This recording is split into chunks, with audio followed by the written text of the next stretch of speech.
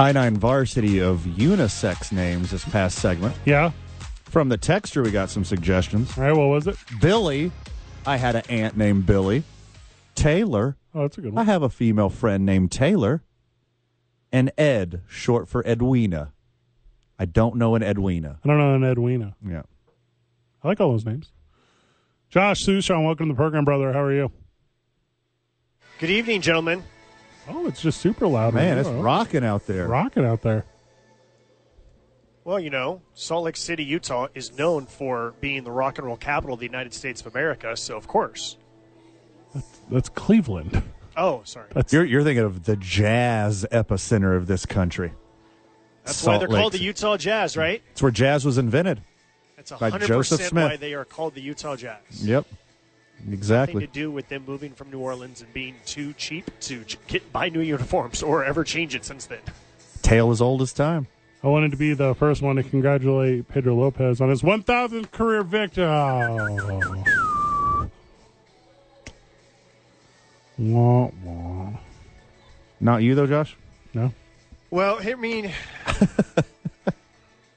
it stinks, man. It's like 3 straight games. It's like a tough one. It's 3 straight games that he's been at 999 and 3 straight games in which they've had to lead. And you're like, all right, tonight's the night. Make sure we get the baseball. Make sure we got the graphic ready for the Twitter machine. You know, like all that kind of stuff. We got the PA announcement ready, like all that kind of stuff. Yeah. It'll make it that much sweeter when it happens tonight. I'm usually busy Monday through Friday, 4 to 7 on 95.9 FM and AM 610, the sports animal. Correct. Sush. But for you and the boys, I got an inning in me whenever you want it. Okay. I can pipe some sliders in there. They can catch up with my heater, but you can't see the slider. Well, we saw that literally when you guys threw out the first pitch, the last homestand. So, yeah, I mean, it's not like this is things that we have not been seen before.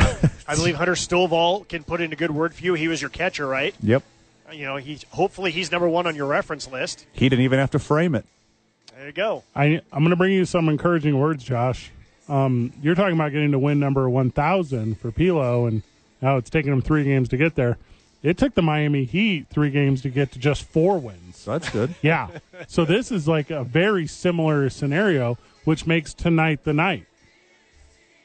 Yes, absolutely. And the exact same at stake as well. So, I mean, it's very similar the way I say it, at least the approach or every single thing about it. Yeah. Does it feel like, is it like a conversation, though? Does it feel like one of those, like, oh, milestone hump? Like, here comes the slump. Here comes, like, is that at all being joked about around the clubhouse?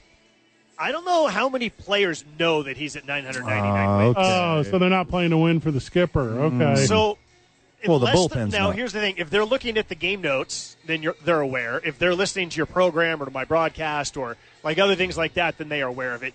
You have to remember, our roster changes so much, guys. Right. like every day, there's just a whole bunch of new people. Like today, I'm in the dugout sitting next to Daniel Cope, and I see someone at the other end, and I go, "Hey, Daniel, who's that guy again?" You know, because I don't want to make a fool of myself because we've had so many new players that arrive constantly. So, in defense of whoever in the clubhouse may not know that Pedro Lopez is at 999 wins, they just got here yesterday or the day before that or Right. the day before that, you know?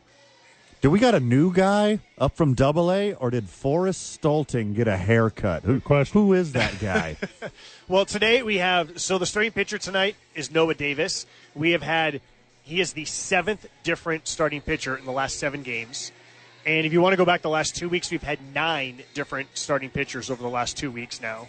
And the total is 14 starting pitchers total, 14 different starting pitchers total through 52 games, which even by AAA standards, that's a bit high. It's a little high. That's a bit high, you know?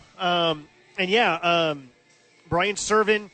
So Brian Servin gets scratched like 30 minutes before yesterday's game. And anytime that a guy's been in the big leagues and he gets scratched and it's like, ooh, who's he going to the big leagues? Unfortunately, no, he's going to the injured list. And we also had another catcher, Jonathan Morales, go on the injured list earlier in the day. So we had one healthy catcher yesterday. So you just can't do that. You need reinforcements. And so, yes, Jose Cordova has been added another catcher so that we can have a backup catcher. Josh, is there a stat in the works? Because I haven't seen it yet. Okay. for pitching in the PCL, when you got to go up to Salt Lake, when you got to do Nevada, when you got to pitch in Albuquerque, is there like a PCL adjusted stat to really rate our pitchers? Because Noah Davis can sling it. He's a baller. But his stats don't look like what I see when I'm seeing him on the mound. So I'm sure it exists. Now, there's not as many of those type of stats in the minor leagues as there are in the major leagues, where it's like, weighted, adjusted, and ballpark factors and things like that. It could probably be done because once you have the formula, then all you have to do is kind of put it in. And now that we get all these new research tools that we have at our disposal because of the automatic ball strike system and all these cameras that are all over the place, it'd probably be even easier in order to come up with that. I know that before the pandemic, I was keeping track of basically Albuquerque's ERA at the high altitude ballparks and at the at sea level, and it was like a good 2 to 3 runs per game higher at that, again, Salt Lake, Reno, Las Vegas, El Paso, and Albuquerque. And then Colorado Springs back in the day when they used to be in the league too. And, now that we're only 10 teams, and I think it's 5 or 6 of them are at the high altitude places. When Chris Forbes was in town on the last homestand, he's the farm director, and he said, I don't even look at ERA anymore. Right. He said flat out on the record, I don't look at ERA anymore because if someone has a good ERA in Albuquerque, that means they need to be in Denver. Yeah. That's a pretty good point. The unimaginable happened last night as the Oakland Athletics walked off the Atlanta Braves and they won their second series of the season, Josh. Hey. And they beat the Braves. Did young Josh Suchon celebrate at heart? Were you able to relive the glory days ever so briefly last night? Now, you guys informed me, as someone who grew up as an A's fan, about how the A's they have to use the old-fashioned way of relaying signals. Does the other team have to do the same thing, or do they go into Oakland thinking, oh, no, we can get away with this new way with speakers? Is that why the A's won? I think other teams that go into Oakland are thinking about want to get away with Southwest Airlines because they're in Oakland. Oh, Oakland's beautiful. Oakland's fabulous. Lake Merritt, the Oakland Hills.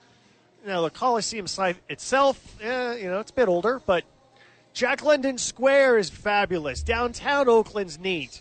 Gorgeous places all over the city of Oakland. The best part about Oakland is the Bay Bridge when you're leaving Oakland. Oh. Ouch. Hey, in the Braves' defense, the A's walked it off on a Austin Riley third base error, so there is that. They didn't necessarily earn it per se. That's a good get, Josh, right? At one point, Oakland was the city of champions. Raiders, Warriors, A's, the 70s. Unfortunately, the Coliseum looks the exact same as it did in the 70s. Oh, man. That's the problem. They will forever have beautiful uniforms, though, and so they have that going for them. Yes. The University of Oregon and everyone else, they can thank Charlie Finley and the A's of the 70s for leading the way ahead of their time. Coco Crisp looked cool with a batting helmet on. There was that for a minute. Yep, that was cool. High socks with stripes, always killer. Is Coco Crisp or Coco Montes your guys' favorite Coco? I'm going to go with hot. Strong. Yeah, that's a good one.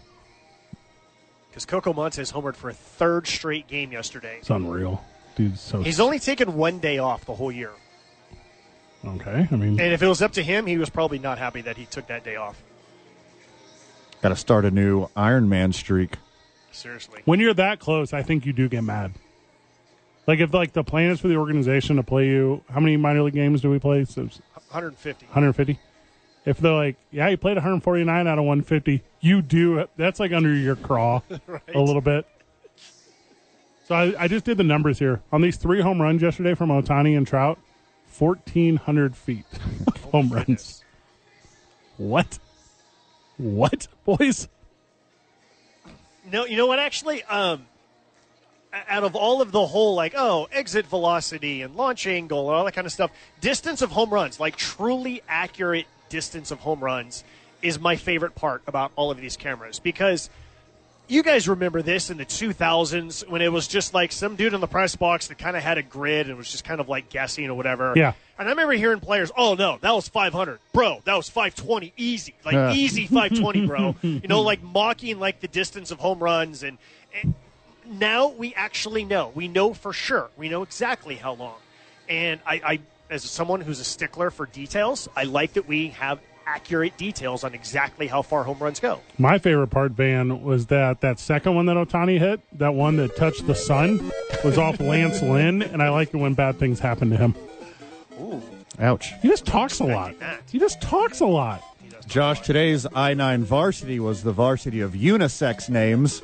And I'd like to remind you, on our Albuquerque Isotopes, we have a Logan, Ooh. a Blair, Count it. a Reagan, Yes. and an Aaron.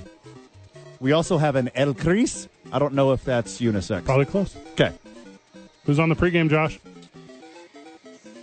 Ben Bramer, who got warmed up with Van on Friday, and then, and now we're going for basically part 2 of that interview is tonight. Stoked. We're cutting you loose, brother. All right.